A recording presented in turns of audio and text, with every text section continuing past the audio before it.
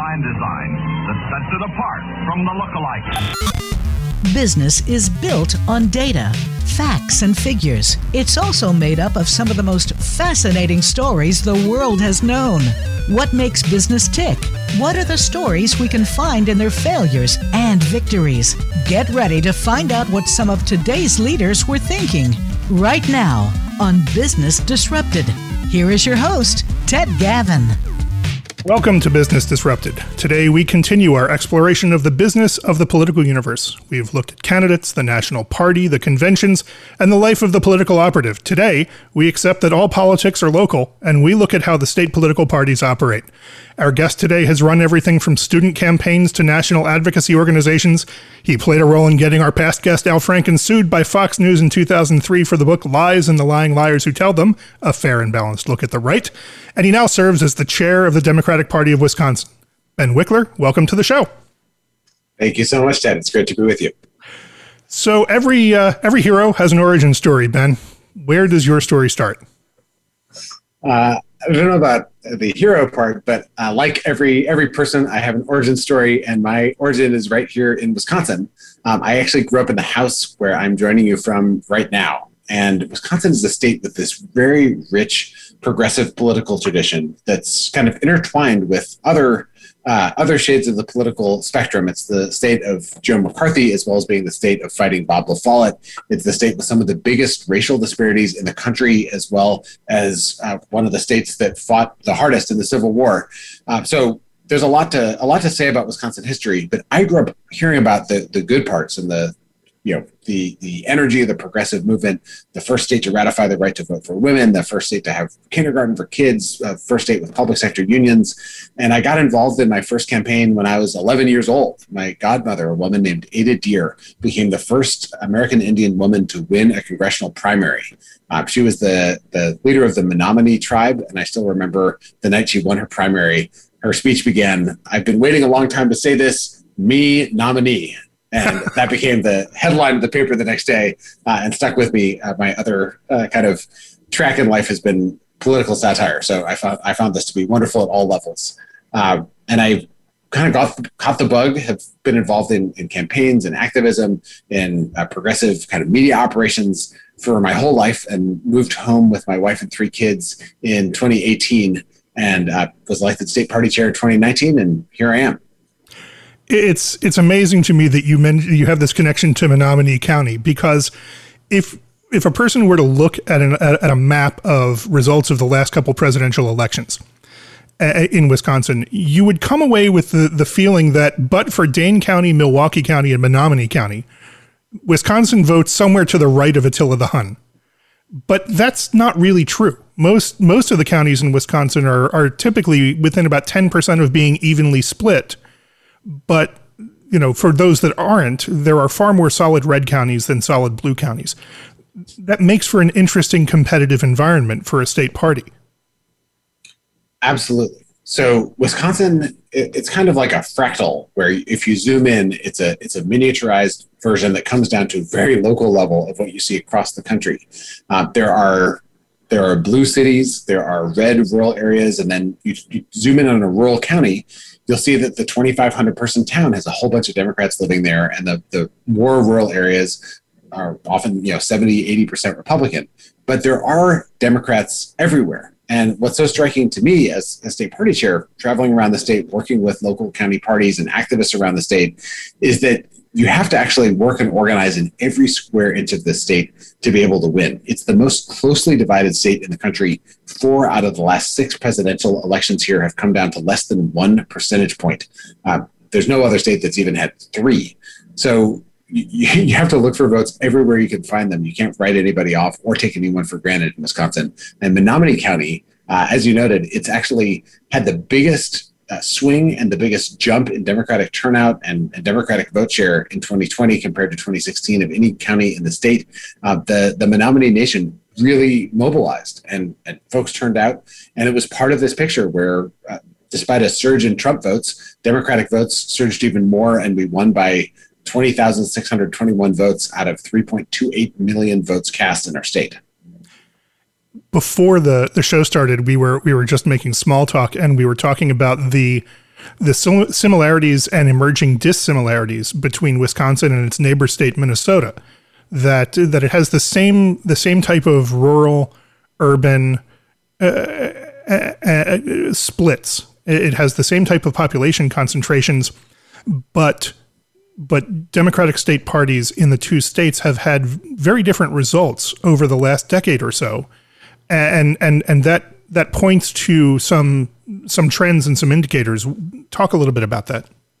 Sure. So if you go back to 2009, let's say, Wisconsin and Minnesota looked very similar politically, and then in 2010 there was the Tea Party wave, and in Wisconsin, everyone from the Republican and far right grassroots to Scott Walker and Ron Johnson, they were all operating in tremendous unity. There was a massive Koch brothers funded operation. There's been movies about it, the work that they did here in Wisconsin. And the Democrats, tons of folks were working incredibly hard, but Democratic turnout was low that year. And Republicans flipped Wisconsin from being a blue trifecta with a Democratic governor and two Democratic chambers in the state legislature to a red trifecta where Republicans controlled everything. Minnesota, the Democratic gubernatorial candidate, after a massive, tremendous campaign effort, working in very effective concert, within legal lines with independent side groups, with labor unions, with farmers groups, the Democrats were able to win the governor's race by about 6,000 votes.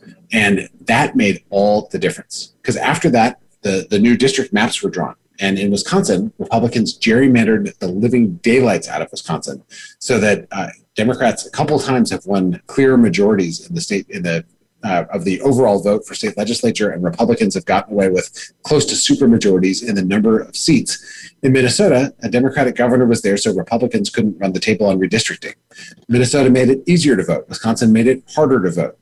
Minnesota started, reducing the kind of misbegotten war on crime. Incarcerated populations started dropping. In Wisconsin, Scott Walker led a ton of scapegoating and started massively increasing incarceration rates, which incidentally have the effect of making it impossible for folks that are incarcerated or on papers to vote. Wisconsinites suddenly had onerous restrictions on being able to register to vote.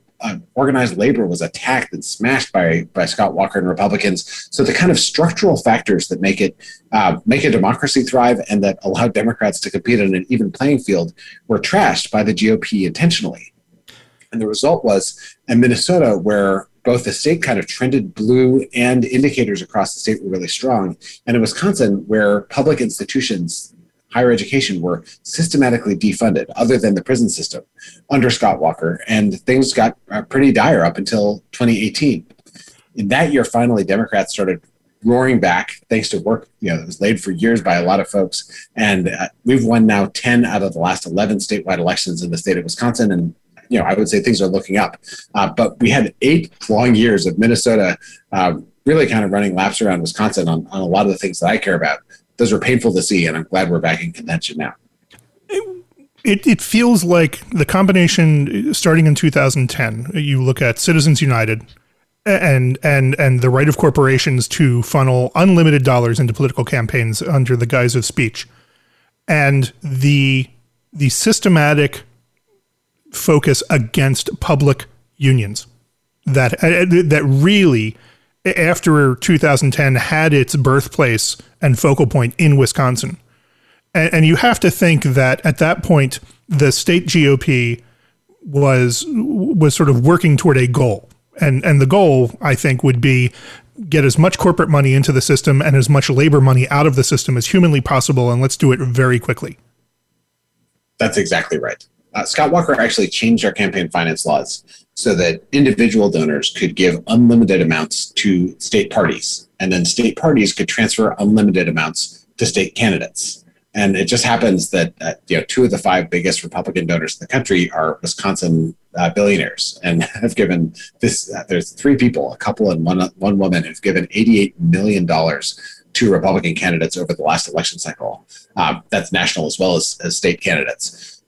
There's just a ton of kind of Republican wealth here and corporate money that flows through a network of super PAC operations, thanks to Citizens United, that are often the biggest spenders in a given state legislative race or statewide race. Now, that that lattice of systems really helped Republicans up until 2018 and now 2020. And over these last couple election cycles, we have dramatically increased our kind of fundraising prowess and tapped folks across the country, because Wisconsin is now rightly seen as so pivotal in elections that people from other states around the country are chipping in to support Wisconsin Democrats, as well as folks really stepping up to the plate in state. So we've now erased that Republican fundraising advantage. But for a while, it was like the system was engineered specifically to benefit from Republican special interest donors and the folks who benefit most from Republican-driven tax cuts, for those at the top. And the result was really punishing in terms of electoral outcomes. Well, I will say this as a former resident of the state of Pennsylvania. Welcome to being a swing state. Yes, indeed. This is a state where everyone knows there's an election, because by election day, every ad is a political ad. Right. In the gamut of politics, from Door County dog catcher all the way up to President of the United States, what is the state party responsible for doing? So I love that you mentioned Door County. Door County is one of two counties, just two in the state, that flipped from 2016 to 2020. Door County is now proudly a blue county. We also won a really hard-fought special election for state senate in Door County, although that then flipped back in the general election. So what's interesting is the structure of the Democratic Party is built around the way that kind of campaign finance laws are administered. So we have a national party, but the national party doesn't actually have staff for the most part in states around the country. They have partnerships with state parties. State parties can receive transfers, and then we bring people onto our team. The state parties typically have the professional staff. There's often a really big boom and bust cycle, although we've been trying to fight that. We now have a significant kind of off-year presence. We have organizers in every region of the state who are professionals who work with our state party, folks on our comms team and digital team. But those staff work for state parties. And then there's county parties that are usually, there's some exceptions in some states, but they're all volunteer. So a county party will elect a county party chair, a whole executive team. Typically, for local offices, the county party leads the way on recruiting and supporting candidates. In Wisconsin, unlike Minnesota, the state party and our county parties are generally required to be neutral if there's a primary. So if there's multiple candidates, then we step back and wait to find out who comes out of the primary process. But the state party and the county parties work together to actually get volunteers on the ground talking to people. And in Wisconsin, the way we do that is through a system of neighborhood teams. It's the neighbor-to-neighbor model that the Obama campaign pioneered in 2008. Some counties, the neighborhood team is the county party. Other counties, especially larger ones, you'll have dozens of neighborhood teams, dotting the cityscape, taking on different turf. Those neighborhood teams here, they operate year-round. They talk to their neighbors. They go door-to-door canvassing. They do virtual phone banks and text banks, and actually build long-term relationships with voters so that when it comes time to actually elect somebody, they can just remind people of things they've already been talking about for months, as opposed to trying to convince them of something new. So if you have a well-functioning kind of state political operation, you'll have thousands of volunteers across the state. Those folks will be connected to local teams and to county parties. The county parties will have a good relationship with the state party. The state party will have a good relationship to the national party. And at every level, you want to have folks that have positive relationships with organized labor unions and with grassroots independent organizations. There's a lot of conversations we're not allowed to have as you get close to an election, but you want everyone to have a sense that we're on the same team and not trying to go after each other in public or private, because it really has to be a movement that's more than the sum of its parts. And that's what you see in the states that are functioning most effectively. Often when Democrats lose over and over, people start blaming each other. People try to get each other's organizations defunded because they think the other group isn't doing it right. When people are working in harmony, you can actually add up to something that's really effective. No one does the circular firing squad better than Democrats. I give Democrats credit for that. That's what I thought until Trump lost. And now, man, are Republicans eating their own? It's just amazing.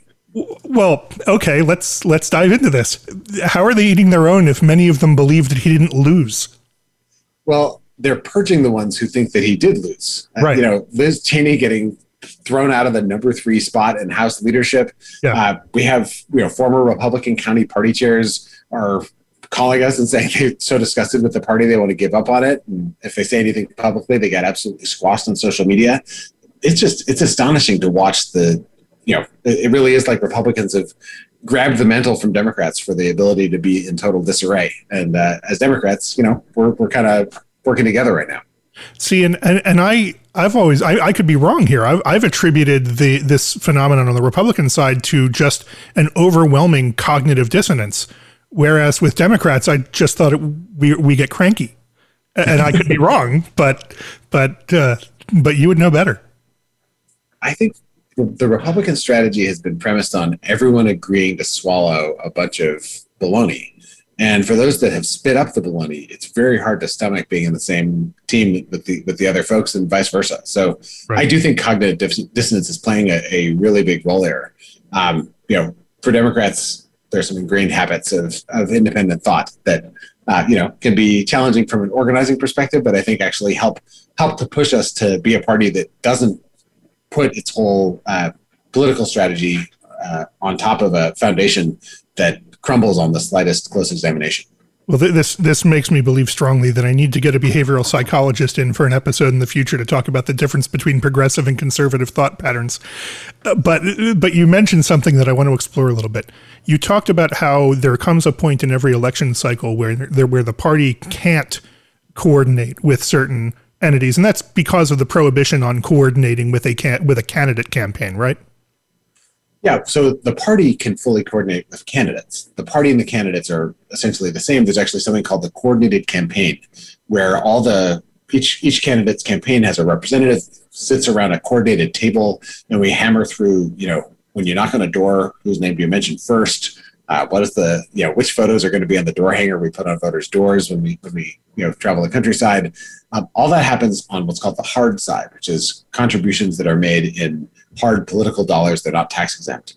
But then there's other organizations that are on the independent side, and you hear the term soft money. The soft money organizations can range from groups that are running ads that say vote against or vote for this candidate to there's also non-political groups that are just trying to turn voters out. We're not allowed to talk to a nonpartisan organization that's just trying to maximize participation in an election. They're not advocating for or against any particular candidate. And so there's almost like, in politics, you have to start with, so what kind of entity do you work for? Do you work for a C3 tax exempt charity? Do you work for a C4 issue advocacy organization? Do you work for a 527, super PAC organization? And then sometimes I remember years ago, I worked for an organization called MoveOn.org, which is an advocacy group.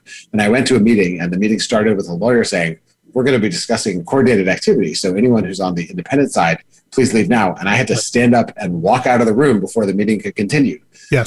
Which, that's the right way to do it. But those are the rules that folks in the political arena have to build their lives around. Yes, I was on the board of directors of a very large political action committee that also there was a staff member who was formerly with that PAC who worked in an office on the other side of a vacant floor of an office building, specifically to have physical separation because the soft arm couldn't talk to the hard arm. Yep, it's called the firewall. Yep. You always, if you work in an organization, you always have to decide which side of the firewall you want to work on. Do you want to work on the small side where you get to make bigger decisions, but you can't talk to your colleagues for 6 months? Or do you want to work on the, whichever side most of the folks are on? Right. At the party, it's all coordinated. We are the actual party. We work with the candidates. And that's, there's no restrictions on what we're allowed to say. We say, go vote for Joe Biden. We don't have to mince any words about it. It's very clear. Right. And on the soft side, it's vote to preserve our schools. And you just stop.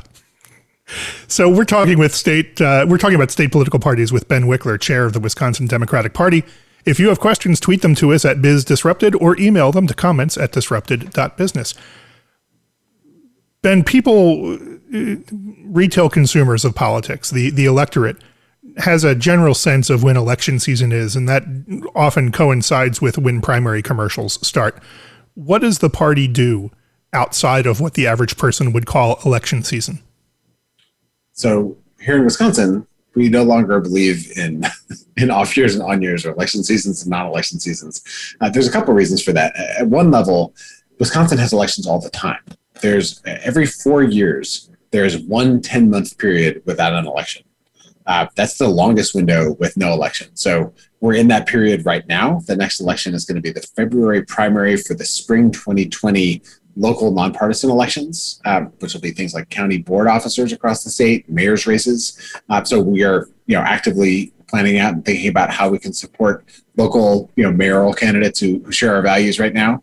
But the big marquee elections for Congress and for president, those are elections where the groundwork has to be laid in advance too. So what we're doing at the state party, our organizers are working with local neighborhood team leaders to help train them on recruiting volunteers from their friends and families and coworkers. And this summer, this fall, those teams will be going out and talking to voters who we haven't knocked on the door since the pandemic started, and having conversations to find out what they're thinking. Have they taken a shine to Joe Biden?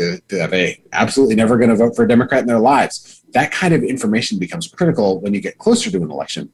Because if you're a Democrat, you want to use all of your time and energy to mobilize people who are going to vote for Democrats. It's the Republicans' job to turn out their voters. So we want to know in advance, is this somebody who might be on the fence and it's worth taking some time to talk to them? Is this someone who is 100% going to vote for Republican every single time? We don't want to ask them that question the day before the election, because then we've used up the time to talk to a voter on turning out a voter for the other side. So that early off-year work makes a critical difference. There's also a ton of work that happens through the legislative caucuses, for example, to recruit candidates. There are 99 assembly districts in Wisconsin. It's good for us to have candidates in as many of them as possible. There are campaign finance, procedures where you get, reporting, and you have to go over the books over and over, and all these different things that kind of administratively have to happen between elections. And then there's communication. So I would say organizing and communicating are the two biggest election winning things that we do. We actually started this year with the first general kind of 2022 TV ad in the country about Ron Johnson, our U.S. Senator, and his kind of blowing off the insurrection where people stormed the Capitol, including his own U.S. Senate chamber. He, from the moment that insurrection started, has been talking down the threat. He actually said he was not afraid, but he would have been if it had been Black Lives Matter protesters. So we ran a TV ad across the state of Wisconsin to make sure folks knew. Because in politics, it's hard to convince someone of something. It is, anyone who's ever tried to have an argument on Facebook to convince someone knows this intuitively. But you can remind people of things they already know. And so when there's not an election nearby, we want to help people learn stuff so that we can remind them about it when the election gets close. And that's a lot of what the communications operation of a state party is when there's not an election anywhere near in sight. It's to create a set of facts that folks can actually draw from when the election does arrive. You mentioned Ron Johnson, and in terms of persuasion around an issue, there was a moment in his campaign in 2010 when he was challenging Russ Feingold. And in a debate, Ron Johnson said the federal government has never created a job. And I didn't think much of it at the time. But a few weeks later, after the election and Johnson won, our mutual person, former Senator Al Franken, who was then Senator Al Franken, was speaking at an event in Minnesota, and he talked about that issue and said, well, how about the interstate trucking industry? How about the internet? The government may not have created every single job, but it created the infrastructure that led to these two huge and crucially important industries. And, I suspect that there are a few truckers in Minnesota who might have responded favorably to that. And so a lot of it is messaging. How does the party help define messaging in such a way that, the candidates can perhaps finally speak coherently about something that resonates and that gets past kind of the typical, well, the government never created a job? It's such a great question. And it's something that I think people have a lot of misconceptions about. Sometimes there's this idea that the party can, if it says talks about opportunity everywhere, everyone will know that that's what Democrats stand for, and you can address the brand problem that Democrats might have in a particular community. The reality is we do play a critical role in messaging. But we're in a landscape where there's a lot of people on both sides trying to define both sides. So what the party can do is it can help generate research and polling. It can do message training. It can do guides. It can have, we have an email we send out to all of our party members across the state every week. We provide talking points to local activists. We work with our candidates to help them shape messages. And our candidates and elected officials are typically the most powerful messengers in terms of being able to reach out to their constituents. And at the same time, a lot of Republicans get their news about Democrats, not from Democrats, but from Fox News Channel and from right-wing talk radio and from Ben Shapiro memes on Facebook. And whatever we say, those folks are going to come up with the things that they have to say about Democrats, and then you'll knock on a Republican's door and you'll hear Ben Shapiro talking to you instead of the person who's right in front of you. So I have learned some humility about our ability to exactly define ourselves, but that is not to say that there aren't critical things we can do, because when people hear what Republicans have to say, and then a Democrat knocks on their door, what the Democrat then says really does matter. And I think part of what we do at the party is we try to help people navigate really thorny issues and situations, and also put front and center the things that make us Democrats. And I'll say, right now, we have a president in Joe Biden. We have a governor in Tony Evers who are working to help build back better. Our governor's program is called the Badger Bounce Back. And that means no matter where you live, no matter if your skin is white, black, or brown, we all know we want our kids to be able to go to school and have a great education. We want to have a family supporting job.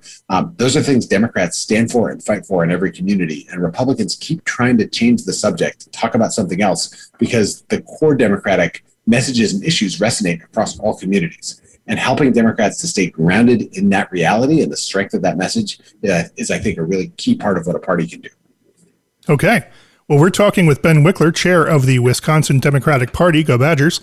If you have questions, tweet them to us at BIZDisrupted or email them to comments@disrupted.business. We're going to take a short break for some messages for our sponsors. Stick around and we'll be right back, including with questions from the Facebook Live audience. Business news and discussions are always changing. In order to stay ahead of the game, sometimes you need to be a follower. You can follow the Voice America Business channel on Twitter at VoiceAMBusiness. Again, that's at VoiceAMBusiness, and stay current.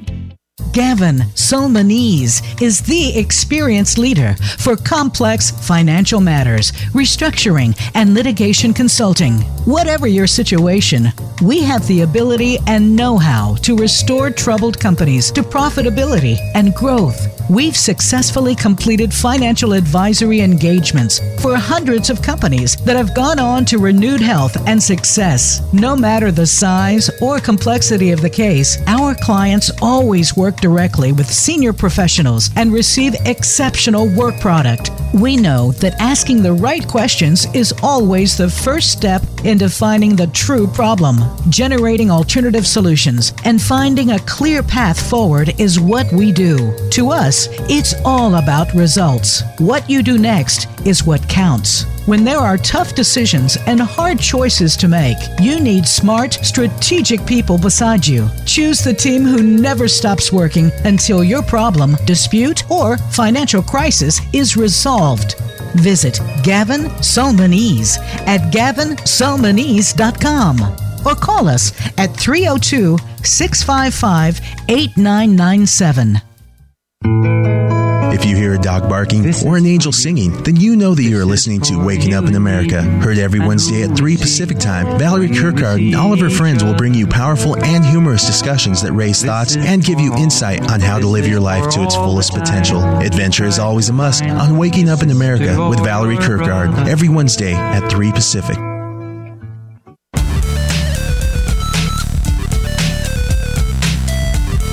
You are listening to Business Disrupted. To reach our program today, please call 1-866-472-5790. That's 1-866-472-5790. Or send an email to contact@disrupted.business. Now, back to the show. Welcome back. If you have questions, tweet them to us at BizDisrupted or email them to comments@disrupted.business. We're talking state politics with Ben Wickler, chair of the Democratic Party of Wisconsin. And Ben, a question from Michael in Madison, Wisconsin. What are your views on Senator Johnson's chances for re-election? So it's interesting. Ron Johnson is the only incumbent senator in the country that the Cook Political Report, which is the kind of gold standard political prognostication firm, he's the only incumbent Republican they rate as a toss-up. And there's mostly incumbent senators get reelected. So you have to start with the presumption that if someone's been elected twice, they are a strong favorite to get reelected.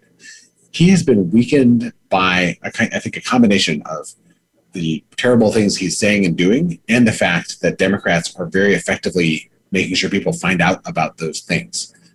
There's, one way to look at Johnson is that he's been saying and doing these outrageous things for a long time, but he's done it under the radar until fairly recently. He voted for Trump's tax cut. He was the tie-breaking vote for that, and then he voted against COVID relief for families. He threw himself in front of the American Rescue Plan and tried to block it, forced the entire bill to be read to just add 24 hours before people could start getting their stimulus checks processed. He's been spreading anti-vaccine COVID disinformation. He's been talking down the seriousness of the insurrection over and over. I mean, just across the board. And for all of this, it's a toss-up? Exactly, right? So here's the thing. It's a train wreck, but there's a theory behind it. And I think we do ourselves a disservice if we don't recognize the strategy he's employing. Johnson is famously very proud that he, until recently, was the record holder for the number of votes that a Republican could get in Wisconsin. And then someone beat his record, and that person was Donald Trump in 2020. Mm-hmm. So he looked at the Trump electorate and he said, this is a guy who was elected after pushing hydroxychloroquine long after it had been debunked as the pandemic raged across the state. He appealed to racial division and fear and conspiracies and, blew a whole bunch of smoke. And he got more votes than any Republican ever has. And I want those voters. And he's making a calculated bet that he can, provoke media into attacking him and turn himself into a martyr, that he can appeal to folks who may not normally vote, but find him to be entertaining and extreme. And the bet is premised on his own personal electoral history. He won in 2010 on the Tea Party wave, and he won in 2016 on the Trump wave. And he's betting there will be another wave that can carry him over the finish line in 2022. And for Democrats, I certainly hope there's not a red tide in 2022, but we essentially have to prepare as though there will be a wave of Republican voters turning out, and we need to build an even bigger blue wave to beat it. And that's the kind of premise of my strategy. I think it is a toss-up, even though I think he's eminently disqualified himself from holding public office. We're treating this like it's even until we see the final result. And this comes back to being in touch with your voters. And what you do to build the platform once the campaigns get up and running. I think it would be easy to write Ron Johnson off as having ridden a crackpot wave in 2010, a crackpot wave in 2016, but that doesn't account for the fact that voters are responding to something.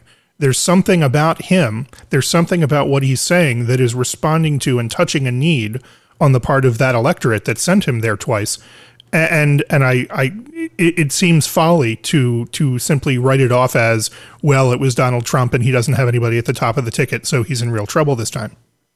Yeah, you just can't do that, especially in Wisconsin. I mean, we've had these incredibly close presidential races, but we also had one of the closest governor's races in the country in 2018, 1.1 percentage points. 2019, we had a state Supreme Court race that came down to 0.4 percentage points in a statewide election. Just over and over, there are these nail biters. And there just clearly are voters who have wildly different views about what government should be for and different things they're willing to believe about what the other side stands for. And we know that the kind of Republican media echo chamber ecosystem is very powerful. So even though to me, Ron Johnson is completely, disqualified himself, I know there's other folks who are seeing a whole bunch of COVID disinformation, and Ron Johnson's the only person who's talking sense about it when he says he's raising questions about side effects and so forth. I think Wisconsin vividly reminds people who work in politics every day that there are a whole lot of people with a whole lot of different beliefs, and you have to organize in a way that reflects that and kind of honors that fact. There were polls that had Trump down 10 points in Wisconsin, 11 points going into Election Day, and those were so far off the mark that even if polls start saying Johnson is way underwater, you still shouldn't count the guy out.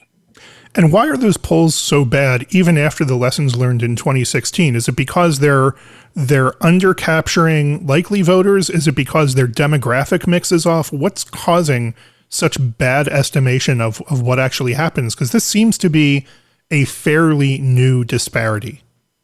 So here's the best analysis that I've seen, and it's pretty striking.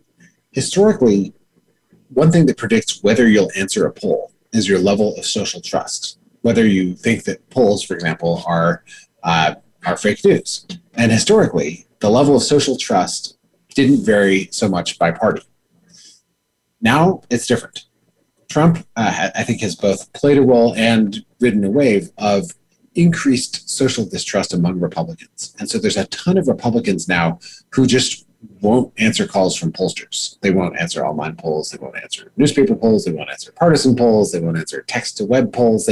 Any kind of measuring instrument you might use. If people are suspicious of the institution of polling itself, and then they just won't answer the polls, it's impossible to wait for the people who won't answer. You can only look at, you have to kind of, if the level of social distrust doesn't correlate with any other particular factor, then you can't correct for it in statistical weighting.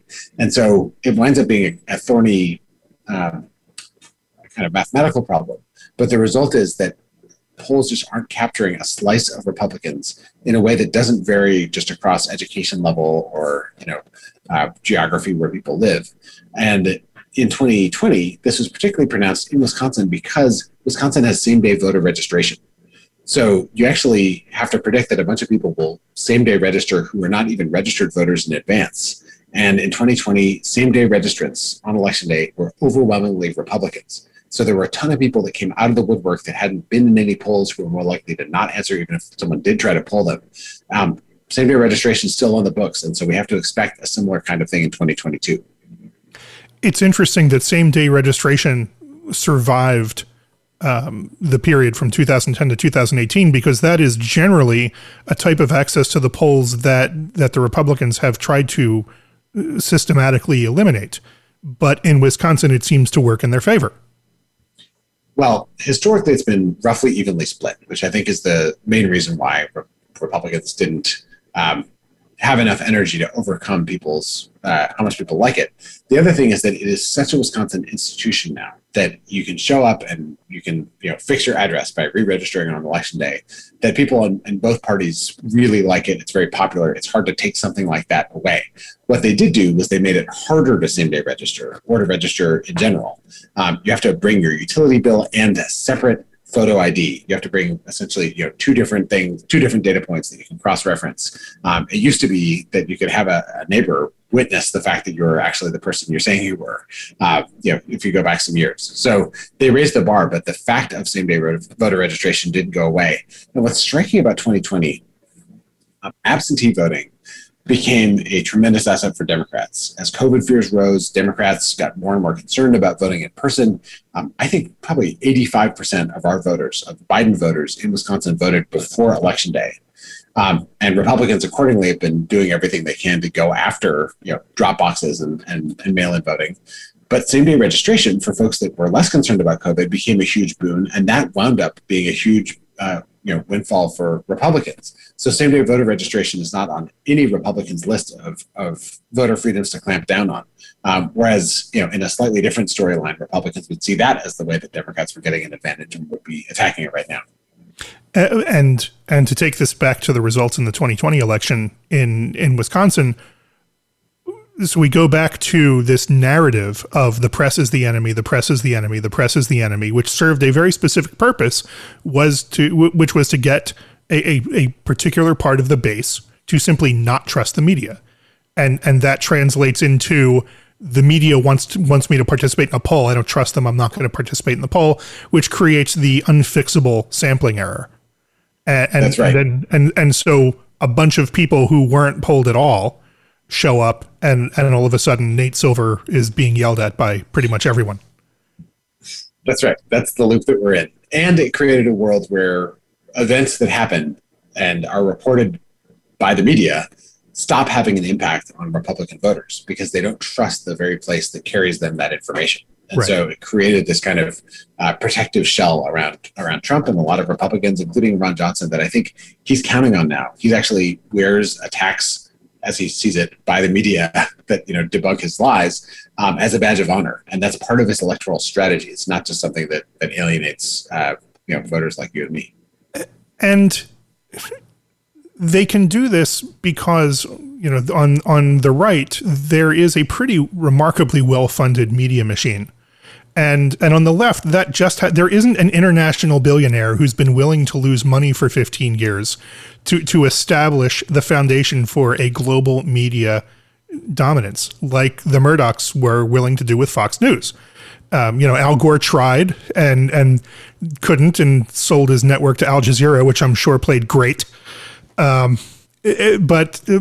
efforts to create kind of a media machine on the progressive side of analysis just haven't worked particularly well in that sense. There's, you have choices and people make choices, and more often than not, they get drowned out by the one consistent message on the other side.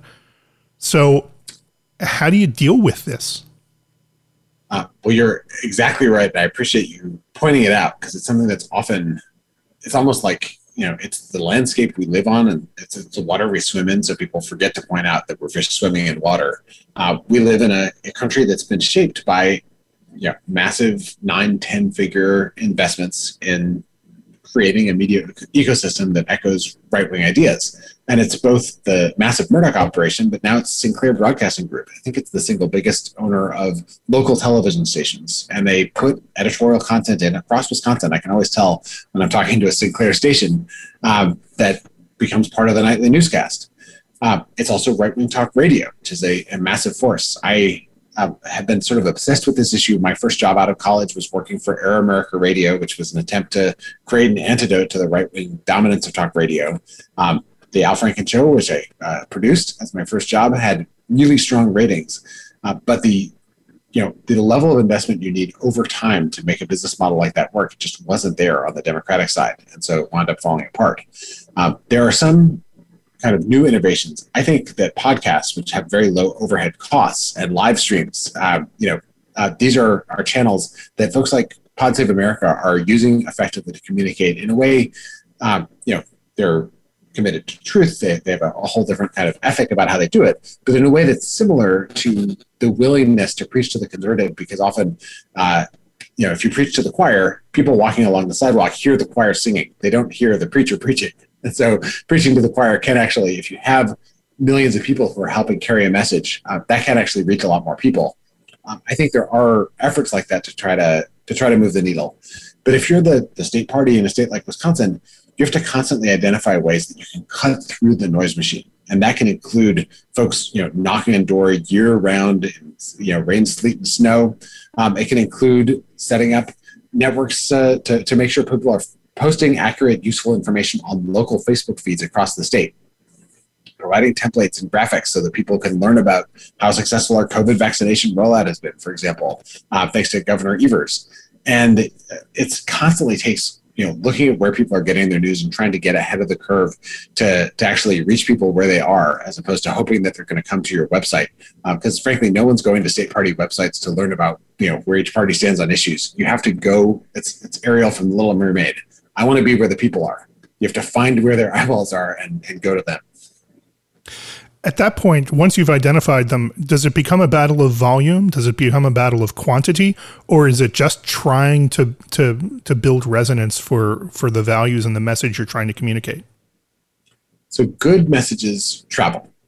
One of the ways you can kind of evaluate the success of a message is if people not only agree with it, but they actually remember it and repeat it.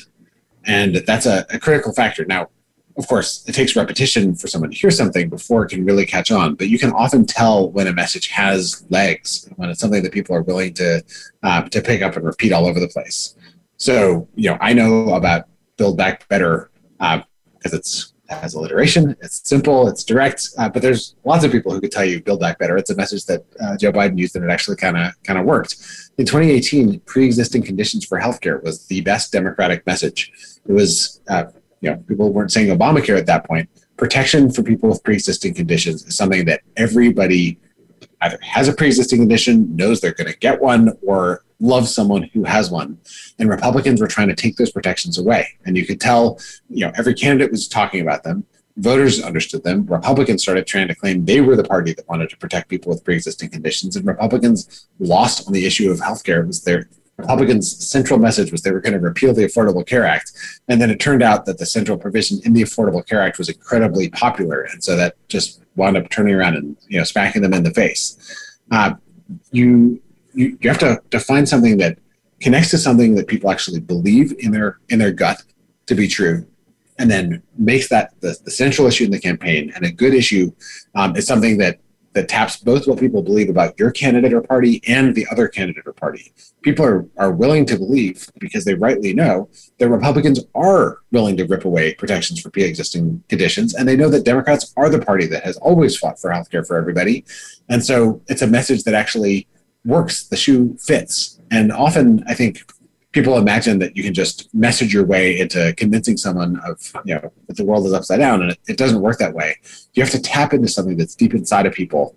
And for Democrats, we do that best and most effectively when it's true. Democrats don't like to repeat lies. I think there are some Republican candidates who take a perverse delight out of getting away with saying things that they know aren't true, but it doesn't work that way for Democrats. We fight best with the truth. And so you got to ground something in something that people actually care about, that is also true, and that defines you as the solution to a problem and Republicans as the source of the problem itself. You mentioned key resonating themes of a campaign. And if we look at the presidential and midterm elections over the last several years, 2016 was email and Benghazi. 2018 was pre-existing conditions. 2020 was, oh my God, not this again. What do you think the big themes in Wisconsin are going to be in 2022 based on where you stand right now? So where I stand right now, I would say it's keep moving forward. This is a country that has come out of an incredibly dark, traumatic time.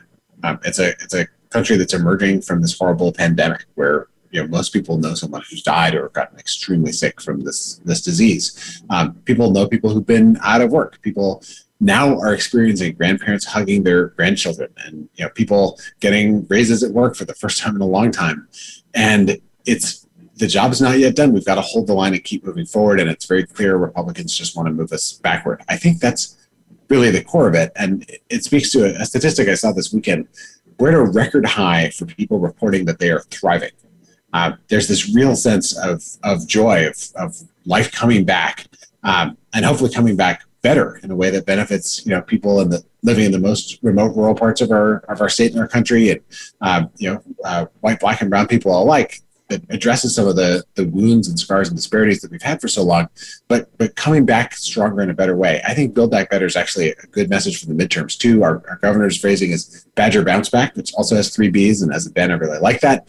And I think for Democrats like Tony Evers and for whoever's running against Ron Johnson in the general election, the theme of this is working, let's do more of it, instead of tearing it up as Republicans want to do, is going to be a pretty powerful message, because things are getting better and people feel it in their lives. One of the things that you ran for your position of chair of the Democratic Party on was boosting field organizing, really focusing on grassroots organizing. What are the biggest changes that have happened during your first term and now a few weeks into your second term in those areas? What have you done? So the first thing I did was a lot more. I have tremendous gratitude to my predecessor as state party chair. She made this very bold decision to start investing in 2017, not 2018, in hiring organizers and doing this model that had worked incredibly well for Barack Obama in 2008 and 2012, but hadn't been used at scale outside of that, which is building these local teams across the state. And she took tons of incoming for spending money instead of saving it until the fall of the election year. spending it on organizers who were talking to these neighborhood team captains instead of just calling voters directly. But it turned out that building all these local teams, we have hundreds of them now, that really paid off when you get to the election, because suddenly you can engage thousands and thousands and thousands of volunteers, way more than you could before. The 2018 midterm election was, I think they talked to like twice as many voters as the 2016 presidential election. And normally the arrow goes in the opposite direction. So that happened before I was chair.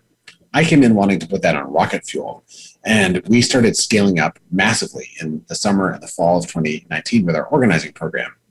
Our strategy was to use the spring 2020 Supreme Court election as a dress rehearsal for the fall. So although we don't share field organizer numbers publicly in the midst of an election, so Republicans can't steal our playbook, we had more than 100 organizers for the spring 2020 election in our state. It was a bigger footprint organizing-wise than we had in the fall election of 2018. And then COVID hit. And that transformed everything, because we'd been totally focused on our most powerful tactic, just knocking on doors. Suddenly, we were a virtual organizing machine. We trained all of our local party units in virtual organizing. We trained our teams in it. We started doing virtual phone banks, text banks, and relational organizing. We added a bunch of technology. We created an easier way for folks out of state to be able to lend their efforts and talents to support local organizers in Wisconsin. And we won that race by 10 percentage points. It created, the New York Times phrase was the pandemic playbook for how to organize in the middle of this pandemic.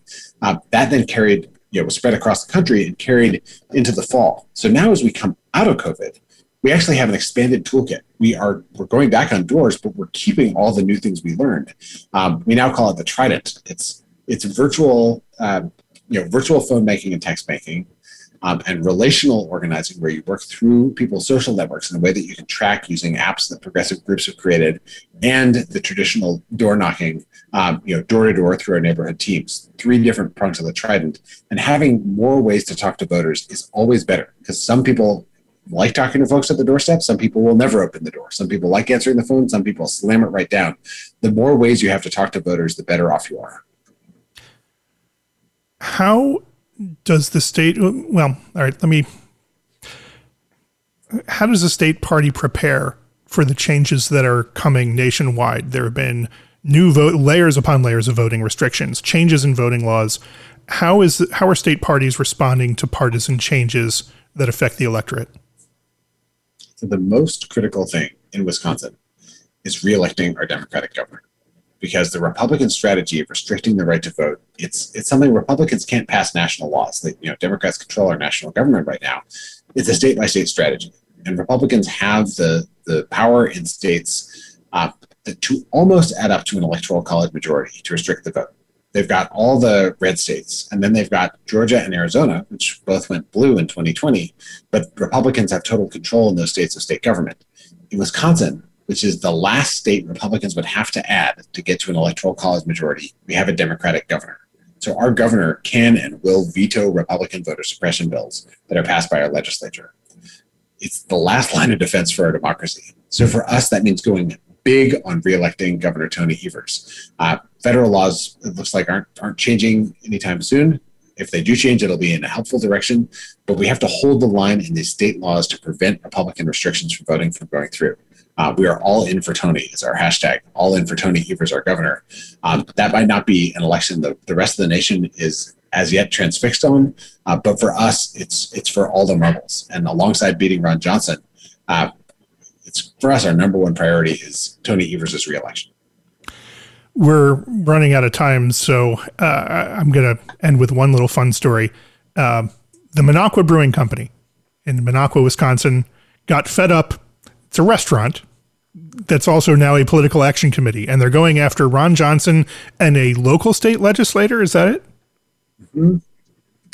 Yeah, so the Minocqua Brewing Company Super PAC, which, as an independent expenditure organization, I can't seek to, influence how they expend their resources, but I can watch their public communications, and I'm delighted to see they are just going after the GOP. They had very strong pro-COVID, COVID control policies during the election.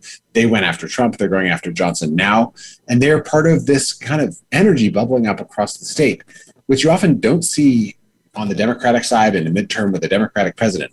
The fact that the Minocqua Brewing Company Super PAC is out there in a pretty red part of Wisconsin, and the fact that you can see these local grassroots initiatives springing up all over Wisconsin, from the Progress North, which is this rural organizing initiative, to the heart of Milwaukee, to Madison, where I live, that gives me a lot of energy and a lot of hope as we go into this midterm election for the future of democracy and the future of Wisconsin. Ben, it's been a pleasure speaking with you. Thank you so much for joining us. Ben Wickler is chair of the Democratic Party of Wisconsin. He's on Twitter at Ben Wickler. We'll post links to his and the WisDem's social media on the show's webpage in this episode's show notes. Business Disrupted is hosted by me, Ted Gavin. Our executive producer is Robert Cellino. Our audio engineer is Aaron Keller. Our theme song and other original music are by the mysterious Breakmaster Cylinder. Branding by Peg Fitzpatrick and PMG Group. PR and social media by Kara Lunger, Emily Stern, and ABNC Creative. You can find episode guides, show notes, and sign up for our newsletter at our website at disrupted.business. Email your thoughts to contact@disrupted.business. You've been listening to Business Disrupted on Voice America Business and the World Talk Radio Network.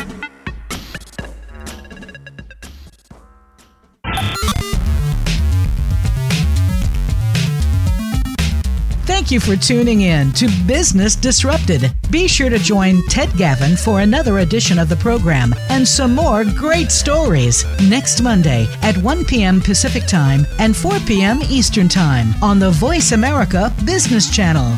Until we speak again, have a great week.